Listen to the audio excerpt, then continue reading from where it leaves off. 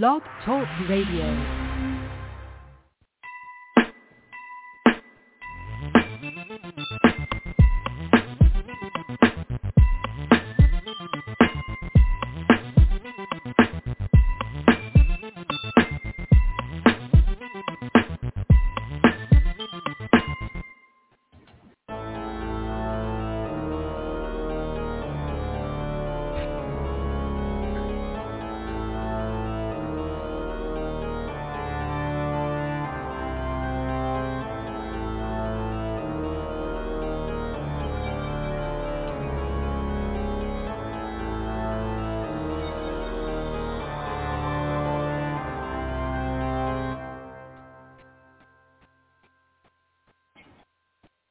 Good evening, everybody, and welcome to Fright Talk. You are here with Nadine Tabj and my good friend Billy B.J. Jones, the Fright Talk guys. And welcome so much to our very special episode where we're going to go over the Fear Street Trilogy and do a whole review on it. Today is July 30th, 2021.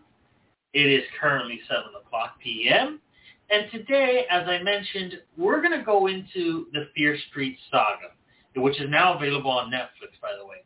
It's an incredible throwback slasher trilogy based on R.L. Stine's work. Learn more about the trilogy's clever plot. Warning, this episode contains many spoilers. Many spoilers, because we're going to talk about each of the movies, beginning, middle, and end.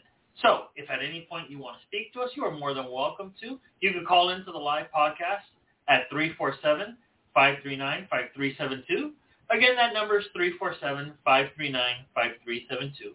And if you'd like to email us your comments, your questions, or your requests, in case you're a little shy, you can do so at everydayfolkslisten@gmail.com. Again, that's everydayfolkslisten@gmail.com or frighttalkguys@gmail.com. Or you could DM us your requests on Instagram at ntabsh, N-T-A-B-S-C-H, at Dr. Billy Jones, or at Fright Talk Guys. So, Billy, as we get ready, before we dive deep into this trilogy, I know that you've seen it and I've seen it. So how excited are you to go over these movies that we saw? Listen, first of all, I have to thank you, brother, because Brother Nadeem here, folks, got me interested in this. He's been talking about it for like 2 months. Did you see Fright Talk? Have you watched the first series? And every time he would watch it, we speak regularly. Well, I just watched the second one. I just watched the third. I'm like, oh, Lord, I haven't got it on the first one. I watched last week. I binge-watched, and over the course of 2 days, so it necessarily wasn't binging, all 3 episodes.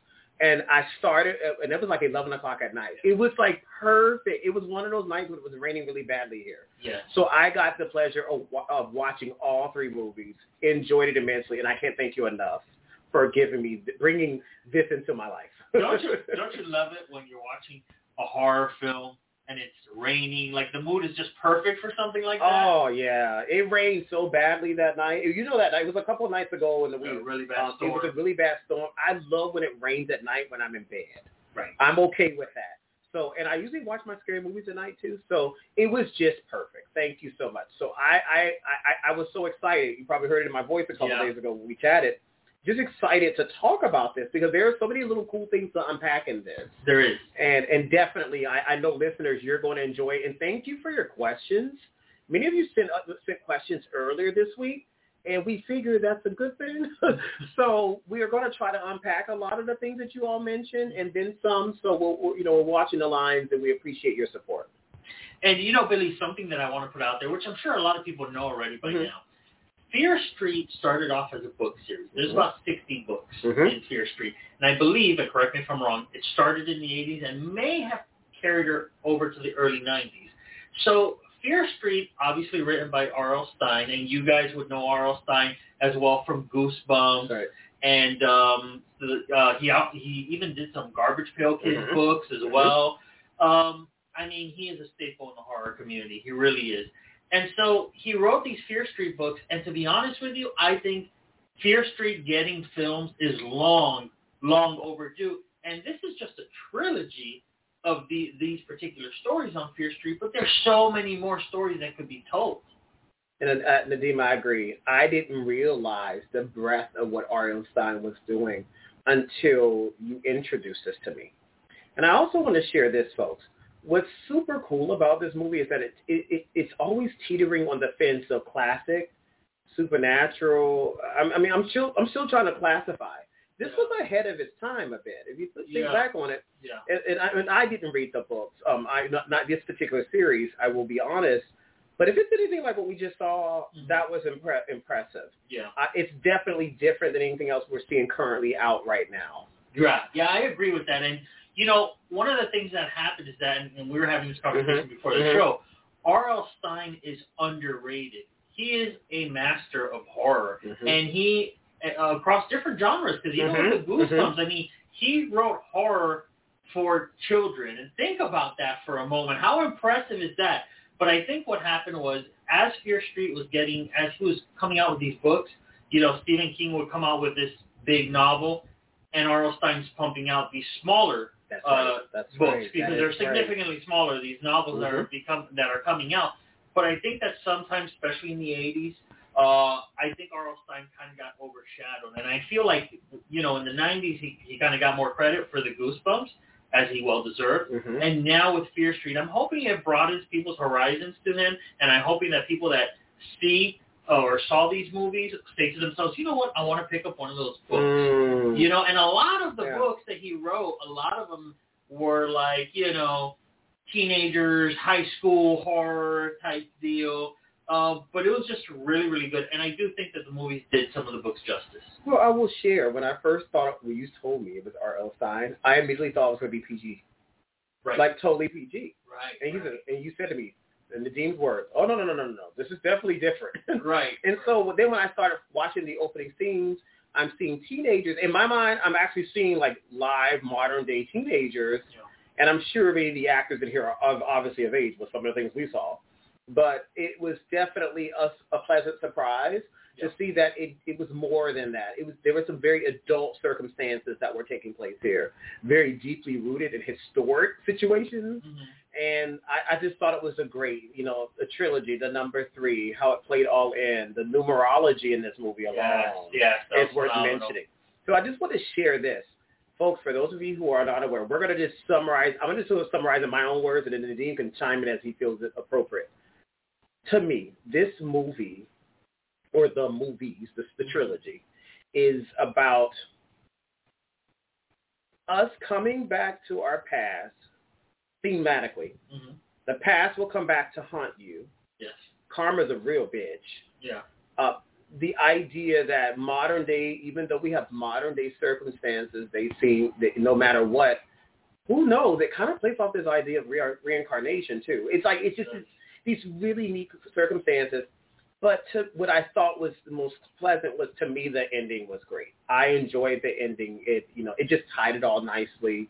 Right. It paired very significantly. And kudos to these actors. Oh yeah, absolutely. My goodness, the diversity in the variety, the diversity in their acting, their ability to move through time and keep the storyline building.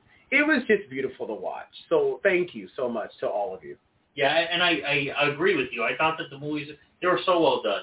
And let me tell you something else. That soundtrack from the 1994 one, from the first one that came out, I downloaded the soundtrack after it came out. I'm like, what? You got 9 Inch Nails on here? Yeah. You got some alternative music? Oh, I want this. So I downloaded some of that music, and you're right. It paid homage to that, and those themes of, and especially I really like that, we have this town, this Fear Street, this town where, this shady side, where things are, people are a little bit more grimy or more real, and then you have this sunnier side where people are pleasant but more fake, right? So, you see those two comparisons, and I really thought it was just amazing how they did it, and the going back in time with every movie. But yes, I agree. The actors and actresses did a great job. I mean, they sold it. They absolutely sold it. And you know what else I thought was interesting, Nadine? Did you notice the diversity? Yeah. In this movie, that regardless of era, it had this diversity of people. It still had a majority of what needed to be in the time. Yeah. But it still gave, including the idea of the whole sexuality aspect, which totally surprised me. Me too. At the very beginning, I said, "Wow, look at this cute, adorable girl here," and then all of a sudden, I'm like, "Wait a minute, Sam's a girl," and I thought, "Okay, this is cool. This is another layer." It also is easy to build that conflict, to use that conflict to help evolve everything else around it. So I thought that was super neat as well. Right. And so, in the end, folks, I will say this, just for me, I think this trilogy, it really speaks and it reminds us of all the fascinating things that creep us out about our modern time. Yes. And that we don't know the deeply rooted origins of anger or frustration or revenge, things that manifest. And it's no different than what we get today, Nadeem, when you have families that pass on feuds. Yeah. Mafias do it, for instance. Yeah. Tribal communities have done it in primitive societies where they pass on these feuds. Right. And I'm like, okay, this is different. But then it also reinforces the whole idea, nothing worse than a woman scorned, and especially a powerful one. Right. And so let me ask this question. And this is for Fear Street 1984. Okay, so we started in 1984. So, no, 90. I mean, 94. 94, my apologies. In 1994, which is important, folks, there was a reference to AOL. Yes, there was. There was a moment when we were watching this. Did you feel like when they were having these moments, I'm like, why don't they just pull out their cell phone? And I'm like, wait, there was no cell phone for them to pull out like that. Right.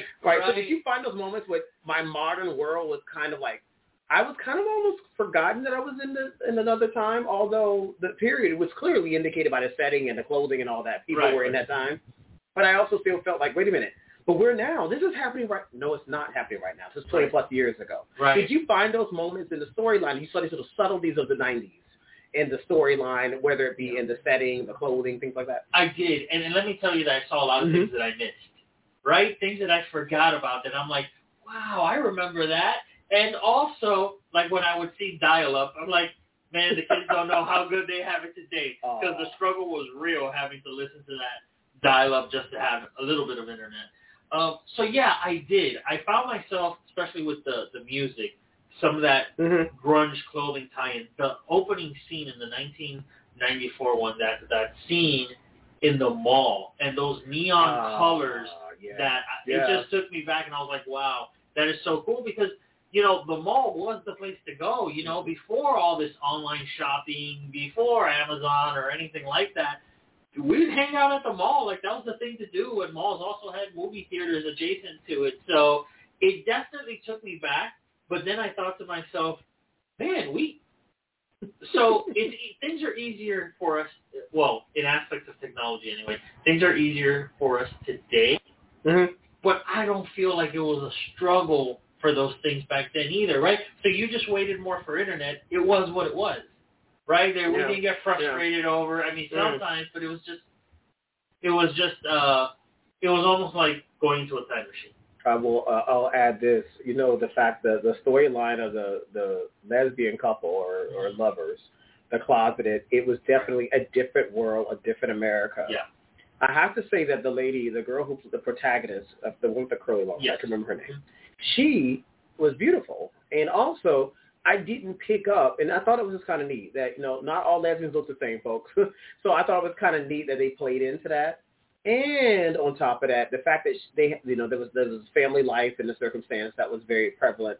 No parents were ever around. These kids could kind of like go as they please. That was kind of interesting. But the father was also a drunk. Yeah. The house was in disarray, and she looked after her little brother who was on the computer all the time. And when you mentioned AOL, I have to say this. There was only so many hours you were given a month. That's right. So this boy was in those chat rooms doing only God knows what for only a certain amount of time. Right. So, folks, you have no idea how much we are privileged, those of you who are listening, how privileged we are today to have the technology that we do. Absolutely. And so, Billy, before we get in, I know we have a lot of questions and stuff, but if we can summarize the trilogy for those listeners out there, if we could summarize that one, because it was one fluid storyline. Yes, it was.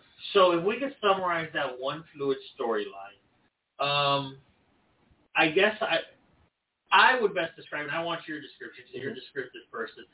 I would describe it as a curse that went through generations, which affected people to the year 1994, and they had to start working their way back to see where it came from. And I know I'm missing a ton of detail in that, but in its most basic form. Perfect. I think it's perfect what you said. The idea, a curse, and it played off. I thought of when the curse part came in, I thought of the Bell family curse. I thought of all these historic curses that we've had. I think we may have talked about it on this show. Yeah. So it took the witch, the Salem witch trials, the whole idea of women being subjugated, women who are different, or people in society who are odd, being considered the vagrants, the vagabonds, the troublemakers, the contaminated and evil. So you had all that playing out nicely. The 1994 gave us a reality check in terms of what technology could do in influencing our own understanding of those things. And the reminder in the first of the trilogy, how worlds evolve and that technology had a very important impact on that in that aspect. And also societal influences in imaging, body imaging, self-imaging, things like that.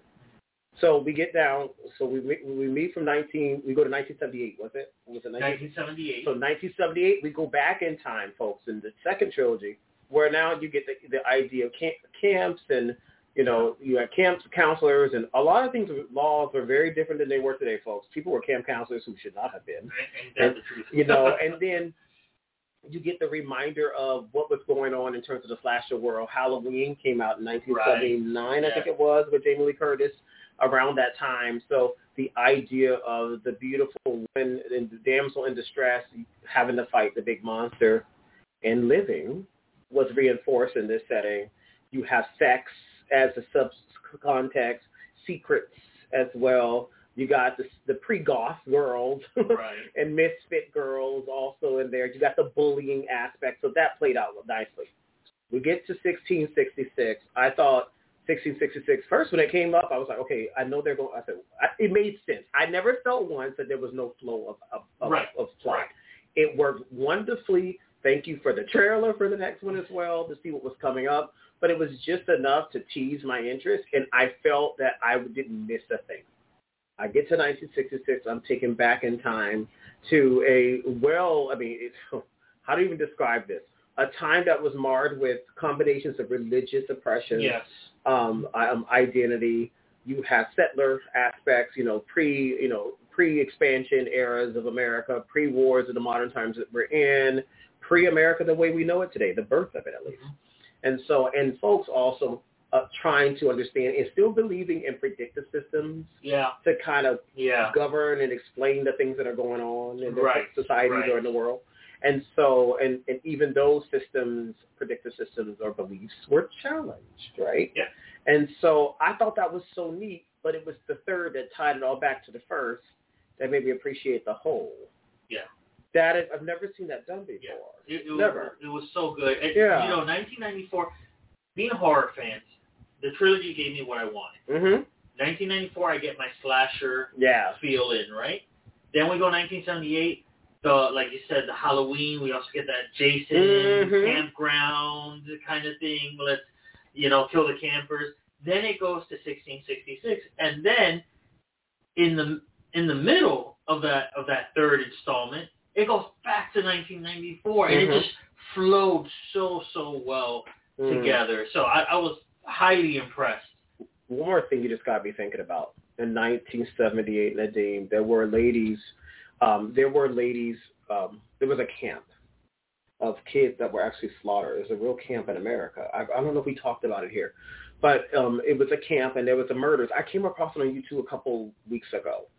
Things appear in my feed I shouldn't see, and I'm looking at it at close to midnight at night, folks. But it was a campground, and these guys were going to this abandoned space. And it was a campground where people were actually slaughtered and all these folks, and they pointed out the different spaces. It's a real place here in America. So when I now watch back and recall the movie, Trilogy Part 2, I'm thinking if that's paying homage to that, to that slaughter. There were women that were slaughtered, the way they, the way the ladies laid on the ground, the sisters. I thought that was super neat, and it all relates back to that case, actually. There was an actual case that kind of revolved around it. Should have done my homework on it, but then again, it just popped up now. number 3, though, I thought was really neat because it just took you back to the Salem witch trials and things of that nature. Yeah. And the unfairness. The unfairness. Yeah. The speculation, how speculation killed people. Yeah. And even more so, this was different, though, because it flipped the script on a number of things. You got female protagonist, lesbian. Right. The pastor, the priest, the guy at the third one, 1966, who would have been a woman, but now it's a man religious, but also reinforcing the Gothic, the Southern Gothic. I thought it was cool. It's just fascinating. So, folks, you're listening to us live. We're just so happy to hear this. I'm happy to see the D number 1. I haven't seen him in a couple of weeks physically. And then 2, call us at 347-539-5372. You can call in again at that number, or you can inbox me. Right now, we're quiet, but the inbox is open at everydayfolkslisten@gmail.com in case something pops in. Oh, I should be checking my social media. So if you've been sending social media tickets or notices too, we got that open as well. So you could go right now. The best to go to is Fright Talk Guides. That's our best suit right now. If you want to send in a comment or DM us with something special, that's at Fright Talk Guides on Instagram, okay? And everydayfolkslisten@gmail.com is the one that I have open here. And so we do have a few questions that came in a little early. We're going to go ahead and read some of those for you guys. Yeah, we actually have quite a bit. So let's go ahead and start off here. Do you want me to go in any specific order here? Go whatever you feel, whatever jumps out at you. All right, so let's go with Tim. Tim, thank you for your question. Tim says, I've never heard of Fear Street until now. Do not worry, Tim. We are here to educate you. What's it about, basically, and what classification of horror is it? Now, I don't know if Tim means the books or if he means the movies. Right. So I'm not 100% sure. But let's start with what it is. So he's asking what's it basically about. I think we kind of answered that with the summary.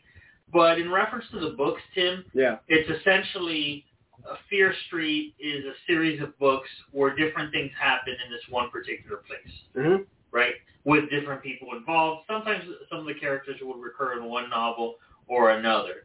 But, Billy, what classification of horror do you think this is? That's a good question. I would classify it's still a slash. Well, okay. Now you got me thinking. If we have to subdivide it, Tim, by the different, in the trilogies, part 1, slasher. Yes. Part 2, slasher. Slasher as well, right? Because you got part 3, supernatural. Yes. And part 3A, everything. And so I would say that it is weird fiction. Yeah. It's weird film fiction because it just has a hybrid of everything. And that's where, in the writing world, weird fiction is when you start remixing all of them and not staying in one order. I think film is doing that now, too. I wouldn't say it's psychological, Tim, because it's not playing on some psychological warfare, and that's not the eminent thought or focus point of view. I think it pays homage to these previous works of horror, classic horror, with a little taste and dabble or remix of the two, or three, or a hybrid of those, the ones that were previously mentioned. Yeah, and I would agree with that. Yeah. And I also think that historical element in the 1666 has that historical element as well, because of Salem witch trial. We talked about Roanoke here. Remember that? Did, yes. So we talked about Roanoke last November, folks. Go check out the podcast. But in that, the settlers, that whole idea of settlers and the whole the disappearance of that community, I'm kind of wondering if that had any influence on R.L. Stine. So R.L. Stine, if you're listening, because we tagged you in these posts, by the way, if you're listening, please comment, slide into our DMs, and give us an insight because we're fascinated. You know, Billy, I met R.L. Stine many years ago. Where? Where'd you meet him? Here in Miami. R.L. Stine, you remember that Miami-Dade College would do the International Book Fair, which I don't know, I believe they were doing it up until pandemic. And he was the guest speaker because he was coming out with a new children's series. And I was able to meet him briefly, and I have at home one of the original Goosebumps novels signed by him. Yeah, absolutely. I saw him, R.L. Stine, on Instagram. And, people, you don't realize this, but many of the classic authors that we know today, they have social media, too. Yeah. But in my mind, I go to their pages, and R.L. Stine, this is all love to you, of course. But when I went to their page, I thought, oh, my gosh, he's going to have like 3 million. He's not going to have much. But he just has 50,000 followers. It's a strong, loyal base fan group. I think the other social media feeds for Fear Street and for the things he does gets more traffic. But I thought it was kind of neat to go back because if you go to his social media, it on Instagram, it kind of pays homage to Fear Street and all of his other classic things like we mentioned earlier. Yeah. So just an interesting point. But Tim, I have to say the classification is so weird that it's so cool. You just got to watch it. Make the time. Do it. If you don't have Netflix, get a subscription. Yeah. And in the Goosebumps movies, the ones with Jack Black, R.L. Stine does make an appearance in both of them. Briefly. Oh. Yeah. Oh. Yeah. Really? Yeah. Little cameos in both. I watched these. He's yes, there? He is. Okay. Very bright. I mean, maybe a 2-minute scene. It's not less than that. So, thank you, Tim, for your question. Hopefully we answered and give you some foundation for the Fear Street section. Let's move on to Stenson.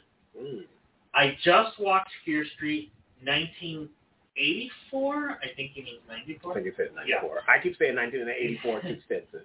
He says it was great. I really like how it sets the stage for other movies. Do you like the storyline? Billy, do you like the storyline? I love the storyline. Yeah. I thought it kept me engaged. It's been a while since I've seen any movie that kept my attention.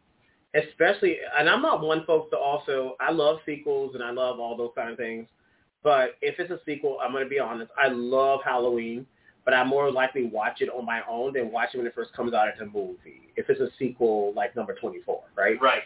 But this was different where I just wanted to see the next. I didn't want another day in between to go without me finishing or connecting to part 2 and then connecting to part 3. And so, Stenson, even if you do find yourself, you said it in 1994 that you watched it, I hope that you'll watch the other 2 because I think the storylines, it masterfully connects. It's intertwined. Great acting. I thought the acting was not campy at all. And anyone who out there saying it, I disagree with you. Right. I thought it wasn't campy. I was impressed with the quality of what these young actors and also the veteran actors who were there. I can't recall. Do you recall any famous name or person in there that you could say, oh, I know that person from the past? I don't recall. I couldn't identify any of those, and I'm okay with that. That's my point. Right. I'm okay with that. I want some new blood. I want some new influences on horror. Yeah. It's great to see. The only person I recognized was the sheriff, the younger guy. He was actually in the show The Office many years ago. Right. Yes. Oh my God. He's the only one that I recognized. From The Office. He was from The Office. Yes. See, Nadine is so good. Yes, he was. And I don't remember his name right now. See, that's the thing. I can't tell you any of the new actors' names today. Right. And folks, if we want to support them, we should kind of know them. But I also have to say, I'm kind of liking just getting to know them for their craft. Yes. And just knowing what they can do. And then from that point, learning who they are. Right. And so I have to say it's great. And Stenson, one more thing I wanted to share with you, too. It does set the stage for other movies, I think. I think we're about to see some other things that are coming out that I don't know if it will live up to this, but it works. I feel that Stein has another modern-day ingredient or recipe that he needs to run with. So R.L. Stine, we salute what you've done and continue. It's different from the other one. What's the name of the show, the Dean, that you turned me on to, where they had the kids in the crop, 7, and all. Oh my gosh, Stranger Things. Yeah, it's not a Stranger Things. Although I like when I get groups of kids together that get into misfit situations. Like I kind of like that. I'm a Goonies lover. I like that throwback idea. But I like what Stein has done in this work in Fear Street because it just takes that and remixes it. So I'm okay that it breaks all the rules. And it's very female empowering. There are a lot of female characters in it that are the focus. That's different. I thought that was interesting too. Right. And the actor's name, I looked it up, is Ashley Zuckerman. He was Nick Good. And then the girl who's more or less the main character, Kiana Maliera. Mm-hmm. Okay, she was the main character. Again, they all did such a phenomenal job. And since I would definitely say, and I agree with Billy, go out and check out the other movies as well. When they first came out, what they did was they dropped one movie a week for 3 weeks. So you were smart in waiting, right? Because then you were able to see them back to back. Okay. I saw them as they came out, and I was like, oh, damn, I got to wait till the next week. So they did drop one a week for 3 weeks, which was genius as well. It Straight people smart plenty of marketing. time. Give people plenty of time to watch this film. Yeah. And folks, you're listening live to us on Friday, July 30th. You know we're on the second to the last day of July. And folks, let me also remind you, our favorite time of the year is coming. We're about to embark on August in 2 days. And then we can say, Nadine, we are 2 months away from Halloween. Yeah. And we are fewer than 100 days away from Halloween now at this point, too. So this is super cool. Want to call us? Call us at 347-539-5372. Again, that's 347-539-5372. Inbox us with your questions or your comments or your requests at everydayfolkslisten@gmail.com. You can send stuff over at frighttalkguys@gmail.com or hit Nadeem up on his Instagram, or on our Instagram for that matter, on ntabs at NTABSCH or Fright Talk Guys. Simple and fine. So I got a question for you a question that came in for us, Nadeem, a little earlier, and this was from Max, the famous Max. Which of the 3 movies is your favorite?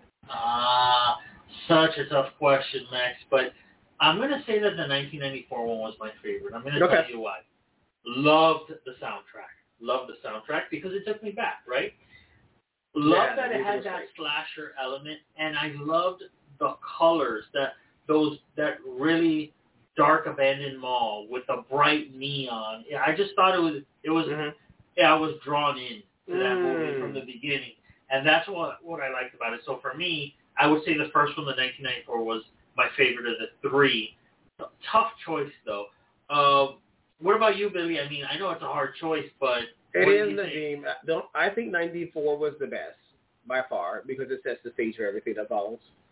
I will say I enjoyed it, but my least interest was the second one. Agreed. I don't know. You know why? I thought the gore. Like there was a moment when the killers were. I mean, it was intense. It was a lot. It was like, okay, the hacking. I get it. It was like, whoa, slasher to the next level, Purge, like almost like. So I thought I loved it. I enjoyed it very much. But if you out of the 3 that I remember, the plot in the second one is the one that I know it in essence, but it's not the one I want to recall easily. Yes. Because I got a little confused a little bit at some aspect, like the whole sister situation and the camp. I didn't know who was to trust, the goth girl. These people were sleeping together. It was a lot going on. The girls bullying. To me, it seemed a little out of place for what was already set up. Yeah. And so, I kind of thought that when 1666 arrived, A, I was thinking, I hope this is better. And then B, when I realized after a few minutes this was going to be better, it was different because everybody was standing around and they were smiling and happy, and I'm like, oh, God.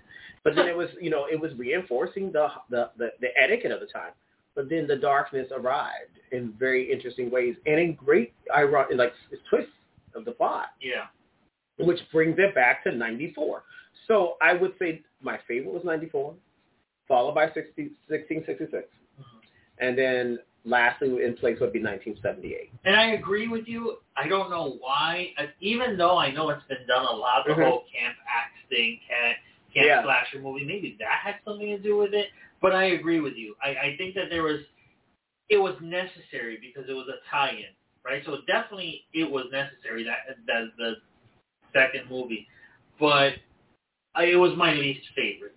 Because I think in the second movie, you're following multiple storylines, trying to connect the dots from the first movie. Correct. Right? Which the storyline was so clear. Correct. Right. Yeah. And then I get to this camp, I'm like, who are these people? Yeah. Like, it didn't make sense. Like, it made sense, but it just didn't gel well. And I had to do more thinking than I did in the first one. Yeah. And I'm not against that. By all means, listeners, we're good with that. But it's just, I had to think a little more to understand what I was experiencing. Because at some point I started realizing this is going to come back to haunt me at some point from my understanding. Yes. Which I now get, right?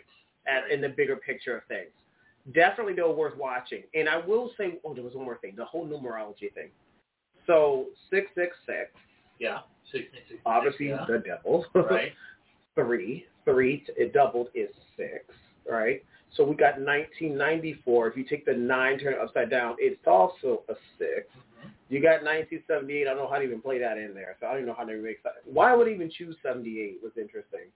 I'm wondering if it had anything to do with the modern. I think Halloween came out in 79, but it was shot in 78. Yeah. I'm just trying to figure out, or I'm going to look up the date. Maybe I should do it now. Look at the date of that camp massacre, because maybe it occurred at the same time to connect there, right? But then again, why would it do there? And then you got 1666 going on.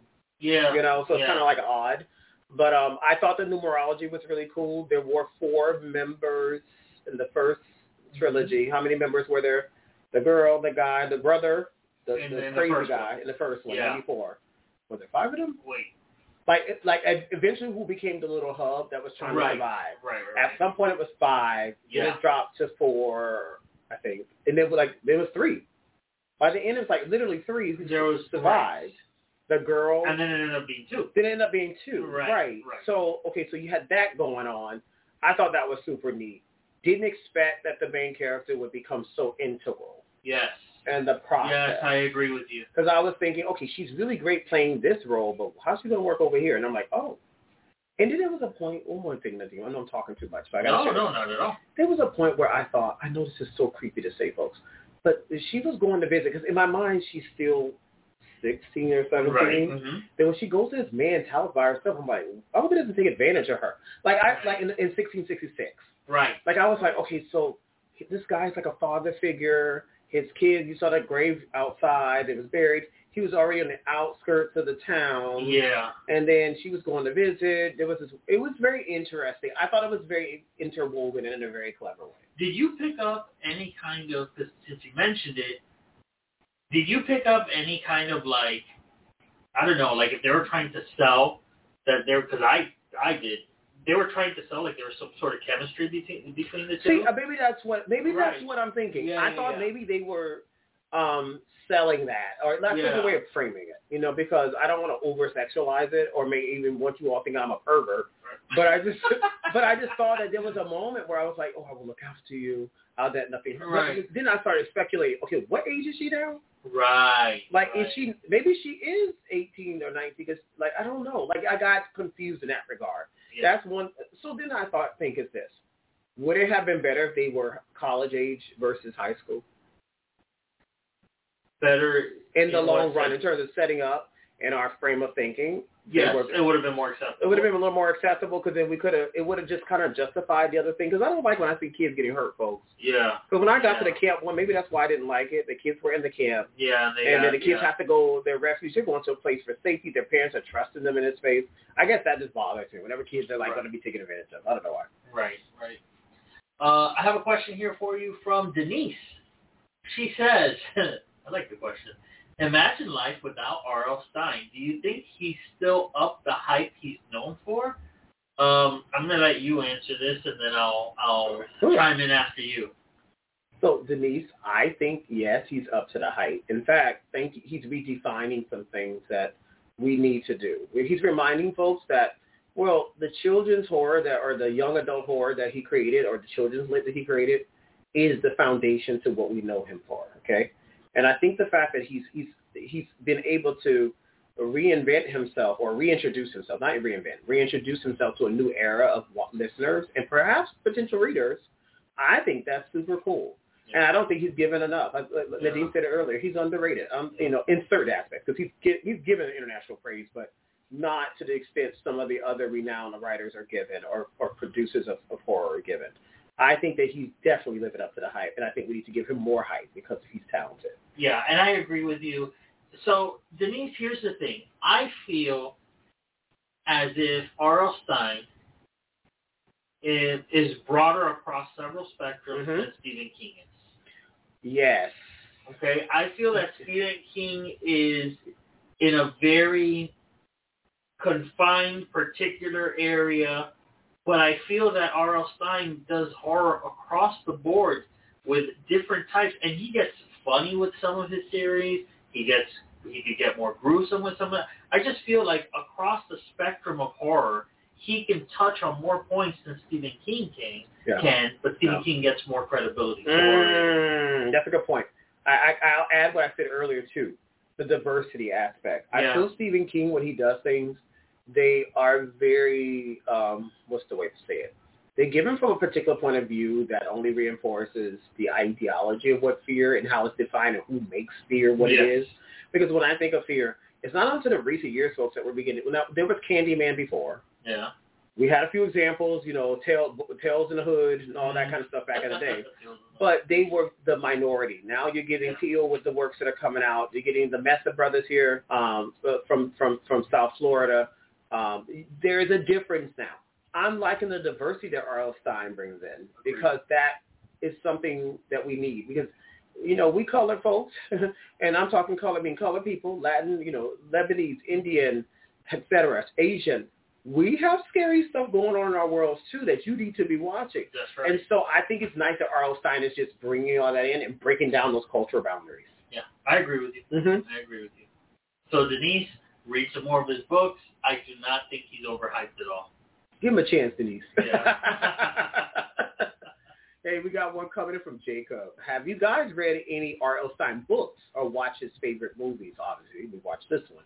And if so, which is your favorite? I'm assuming we'll go with books on that one. What was you read some of his R.L. Stine, the Goosebumps. We all know that. Yeah, I read the Goosebumps. Yeah. Not only did I read the Goosebumps, I remember watching the Goosebumps show because it was a great show. It was fantastic. It would come on Fridays. Yep.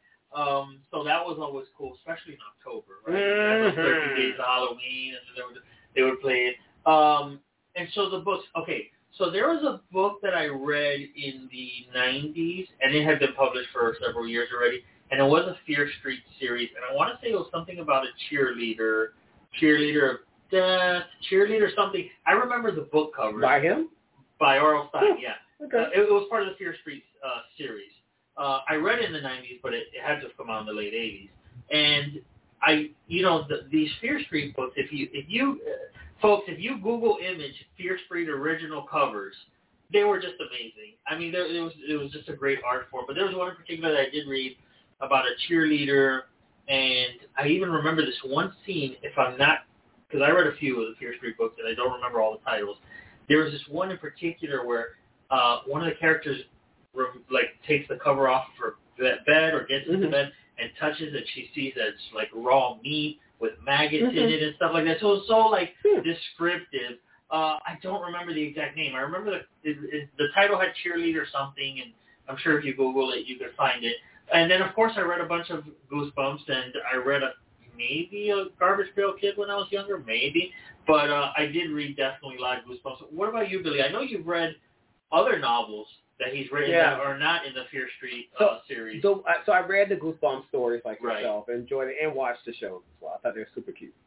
I liked Superstition. Here in my home library, I have Superstition, which was published like 22 years ago. And it was the first adult novel. Now that I think about it, it has some of the elements of what I see in Fear Street. Old Town versus New Town, the juxtaposition there, the conflict of some central issue, the battle over authority and respect, and also the supernatural. So, and it played on superstition. It was a very well-written novel, actually. And so Nadine just spotted it on the shelf here in the studio. And I will say, Jacob, it was such a cool read. I think I appreciate it now, having been introduced to Fear Street through Nadine. I'll be honest, folks, as much as I know R.L. Stine, I never read Fear Street. I heard about it before, but I always thought it was something for kids under 15. Right. I never fathomed that it would be what it is, and now I'm going to get some time to look at it. I'm sure we can find it digitally, right? Oh, absolutely. Okay. I'm sure now because of the series, I'm sure it's going to be popping up. You know what? That's a good question. idea. I wonder if it's a graphic novel. Check it out. I'm sure now online you can find a ton of it, especially since it came out. But when the show's over, that's what I'm going to be doing now that you mention it. Speaking of graphic novels, see, Nadine corrupts me, people. I want you to hear this, okay? Oh my God, what's the name of the app that I use? The comics. Oh, Comixology? Oh my God, folks, listen. Thanks to Nadine, I have no life, okay? I can't even finish writing my book and doing my short film. But the thing is, inside there, I came across a horror work recently, and the name just escapes me. I'm like, this is like the best $5.99 to ever mention. But I just wanted to add here that I hope, now that I'm thinking about it, I'm going to go into Comixology and see if there's some R.L. Stine works in there. Yeah, that's a great idea. I just thought about it because it does celebrate independent. He wouldn't be independent, but I would think he's a throwback, and sometimes the throwbacks, they appear in the archive. And so, something to think about. Interesting. Mm-hmm. All right, Billy, we have a question here from Stone Cold. Let's see. Stone Cold Marsha. Stone Cold Marsha, I love your name. Stone Cold Marsha. And she asks, do you think the series has too many female characters? Oh, that's interesting. I see there are definitely many points of view about women. Marsha, that's an excellent point. I brought it up earlier that I said Yeah. there was a female, but now when you think about it, but I'm okay with that, Stone Cold Marsha. I don't know why I'm okay with it, because the story is complex enough where it doesn't make that the focus, but we also have to recognize the times we're in. Yeah. You know, we're in a time where diversity, equity, and inclusion are very paramount, both in the workplace and in our societies, our common experiences of engagement. So I'm wondering if that mattered, because there are a number of folks and diversity aspects that are infused in R.L. Stine's work that is just, for me, I'm grateful to see. Right. But I will say is there are many points of view, but I also think the male points of view are there too, even if they are not as, I think they help reinforce the female point of view. Like, for instance, the over-sexualized jock who wants to get with the girl, right? You know, and gets taken out. And then you also have the crazy sheriff. Yeah. I mean, my gosh. I didn't even know that was him in the third one, by the way. In 1966, I had no idea it was the same person. Really? Yeah. I mean, 1666. I didn't think it was the same person that was on the outskirts. I'm like, oh, okay, this is making sense now. But the point here is that all the males, if there is a stereotype, I would say it only reinforces the dark, that the evil has to be a male and he wants to do something wrong to a female. Yeah. And you know, Marsha, first of all, excellent point. I love the question because it's relevant, right? And so, yes, there was a stronger female lead in this movie. A lot, except for one, I think. A lot of the killers were male in this particular film. Yes, they were mostly male. Yeah, they were. Yeah. And so I found it a little refreshing, but here's what I will say. I feel, Marsha, that it kind of had to be, and I'm going to explain to you why, especially with the main character. Okay. In 1666, the majority of people accused of witchcraft were women. Yes, they were. And in 1666, women didn't have a voice, right? So that lends itself to, we're going to accuse her of witchcraft, whatever she says doesn't go, specifically because we saw her at that point in time with another woman. She was bewitched. So I feel like for this series, Marsha, it did center around the women, but it kind of had to, because it played into the part that it was leading to in 1666. That's a good point. I didn't even think of that, Nadeem. I will say, I say this. I see this. I see the fact that, well, let's say this. Kudos to the fact, and I'm going to bring in a trope that happens to us, people of color, I mean black and Latinos. Sometimes a Latino guy gets in there, he's sexualized, he's a jock, or he's going to be killed, okay? Yeah, he salsas his way into the scene. He's going to salsa his way into the scene, right. you know, domesticated, and then, or the black boy, he's just going to get killed, okay? It was nice to see. The black boy was a nerd who actually was smart. Yes. It was a biracial girl who actually got to play the protagonist and be the lesbian. Yeah. It was not. It was the white girl who actually was closeted. Correct. And could play normal and play face like normal, normal straight young lady. It played into those aspects, which I think is appreciated, that we don't get to see very much today in some of the movies, because one of the things that we get today are just very static. We got to keep it so much to the original because that's what people are going to relate to it. And I think R.L. Stine just decided to push the envelope a bit and say, screw that, and let's go with this. I agree. Well, here's the question, folks, if you know this. How much influence did R.L. Stine have on this? Was he directing any of this stuff? We don't know that. I'm wondering if he had any influence on that and how much of the original storyline is actually in the movie. Right. And how much Netflix made a part of it, too. So there's I'm curious to know all that. Got a couple more questions coming in, folks, and we're in our last 12 minutes. So if you want to get them in, everydayfolkslisten@gmail.com or on our Instagram. But it's been quiet, but we're grateful. I guess people said it was going to be a Friday night to remember, so we gave us our questions, so we'll take it. Denver. Hello, Denver. Denver writes, I really like Fear Street 1666. At first, I was like, what the hell? But now I get it. What do you guys think of this movie and how it brings everything together? Denver, thank you so much for your question. And we did mention this earlier. I think that the third movie is the tie-in to everything else. It is. So the third movie is paramount, right? Because it it tells us of that time period, and then it goes back to the first movie. So I absolutely loved it, and I felt it was necessary, right? So without that movie, not a lot makes sense. But I do agree, Denver, that it takes a moment as the movie starts, as the third movie starts, you're like, okay, where the hell is this going? But then you quickly piece together, and you're like, okay, now I see. Right, and then all the connections at the end. Yeah, absolutely. And I know that you enjoyed that one as well, the third installment. But there was one thing, though, I got to say, Denver, and I'm sure the Dean's going to laugh at what I'm about to say. Do you remember the part where there was this beating? What the heck was that phone thing? Oh, the gooey thing? What the hell was that? Like, I didn't... like, I saw it, I'm like, huh? Well, is something going to pop out, eat somebody? Is the devil going to come to Earth? I was expecting something to be born out of this pod or whatever it was.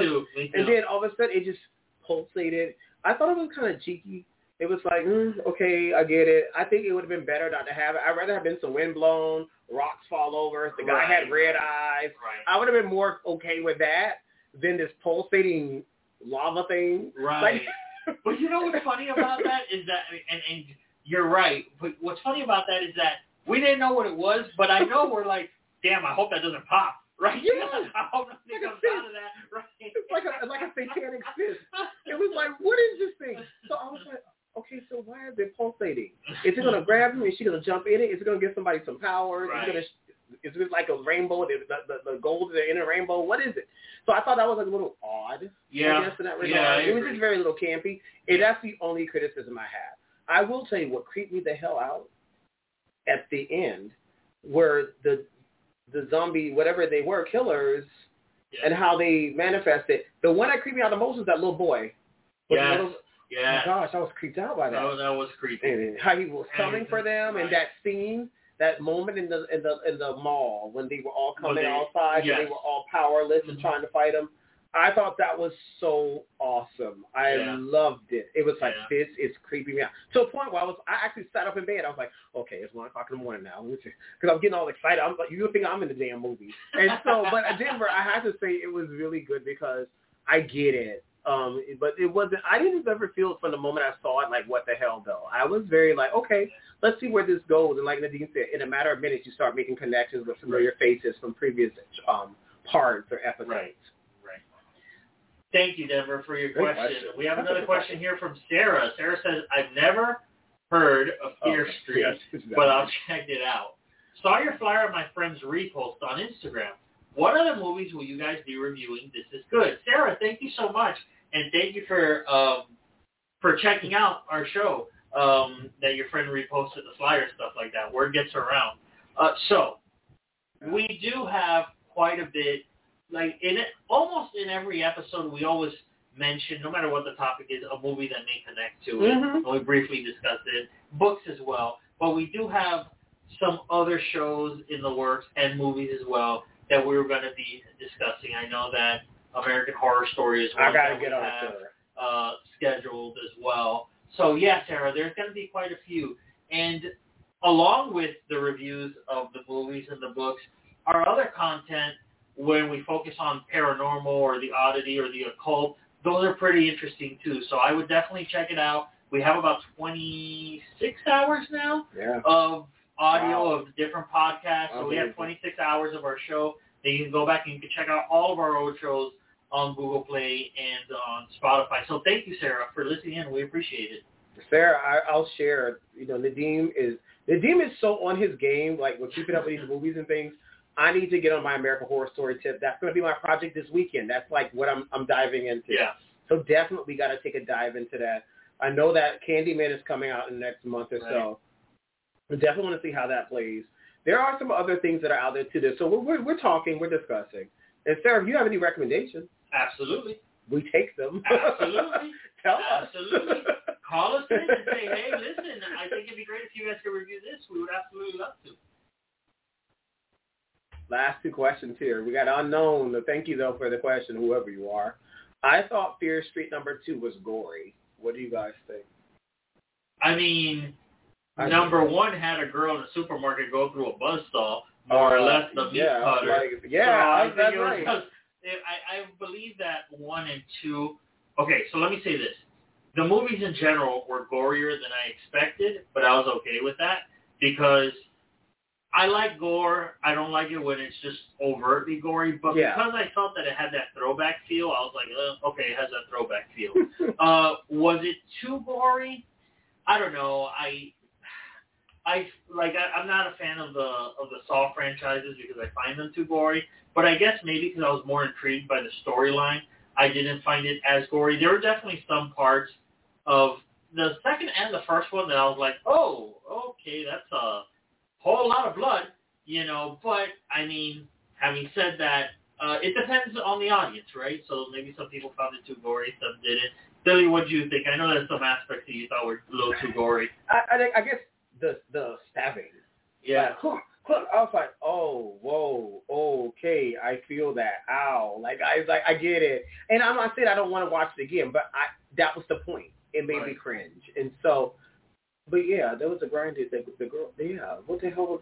Yeah, you remember that, right? It was the cheerleader girl. She died. And so as a result, I think number one was something else. And number three had its interesting moment with the pulsating pod and whatever else was going on. And the thing in the well, remember there was something in the well was contaminated, there was a dead animal or something? Yeah. And but then that wasn't gory. So it was kind of like, it just reinforced, people were drinking contaminated, decomposing water or something that contaminated water. I don't know. But I will say this. Xavier's last question is the good one. Do you think these movies are for kids? So I remember, Xavier, when that question came in, it was from my Instagram. I remember that one came in on Instagram. Do you think these movies are for kids? Hell no, these movies aren't for kids. Xavier, I hope you didn't watch these movies with kids. These movies were very gory. You have the slasher element. You have the haunted element. These movies are not for kids. If you are a fan of R.L. Stine, or at the very least, you want your kids, depending on their age, right? You're the parent, or you're the uncle, whatever the case is. If you want to introduce them to horror, maybe find something like Goosebumps, the old original show. There's even a Goosebumps cartoon, something like that. But Xavier, these movies are definitely not for kids. There's way too much blood. There's way too much murder. There's sexualized scenes. It is not for children underage, in my opinion. No, I agree. I thought, honestly, when I first saw it, I thought it was going to be PG-13. But then when I saw the rating at the beginning, I was like, okay. There, like you said, there was a lot more involved than I thought would be. Yeah, and that's fine because it's for adults. So I think it was great. It's definitely not for kids. But Nadeem, I got to ask you this quick question. Yeah. What age did you first start watching horror? 12. Okay, I was like 12 as well, like 11 or 12. And reading it, right? Yeah, when I was reading it as young, well. My parents did it. But my parents didn't like me to watch horror movies. But I had a friend who lived down the street, and he, during summertime, let's rent a movie from Blockbuster, whatever it is. And there was a group of us, and we'd rent horror movies, right? And then our parents weren't around when I was like 13, 14. I mean, they were around, but we'd go to somebody's house, parents were working, a group of us would just watch a horror movie. So around the 12 to 13. It's about the same for me, too. Yeah. And Xavier, I think your question was a great one. Well, folks, and it's a reminder, too. Not everything is for every audience. So do proceed with caution. Definitely not for children to watch. So, folks, we want to thank you for listening to our show. We had fun. This was so good, Nadine. Thank you for this recommendation. Problem. And I want to remind folks that our next show is live on August 13th, which is 2 weeks from today. And our subject for now is school horror stories. We're going back to school. And schools are beautiful during the day, but after hours or during the day with other situations that could occur can make them very creepy spaces. And so we want to thank you so much for listening to our show. Continue to support us by going on to Apple Podcasts, Spotify, and Google Play and listening to 26 hours of content. We want your support, and we appreciate it. Until August 13th, stay safe, and we'll be talking to you soon.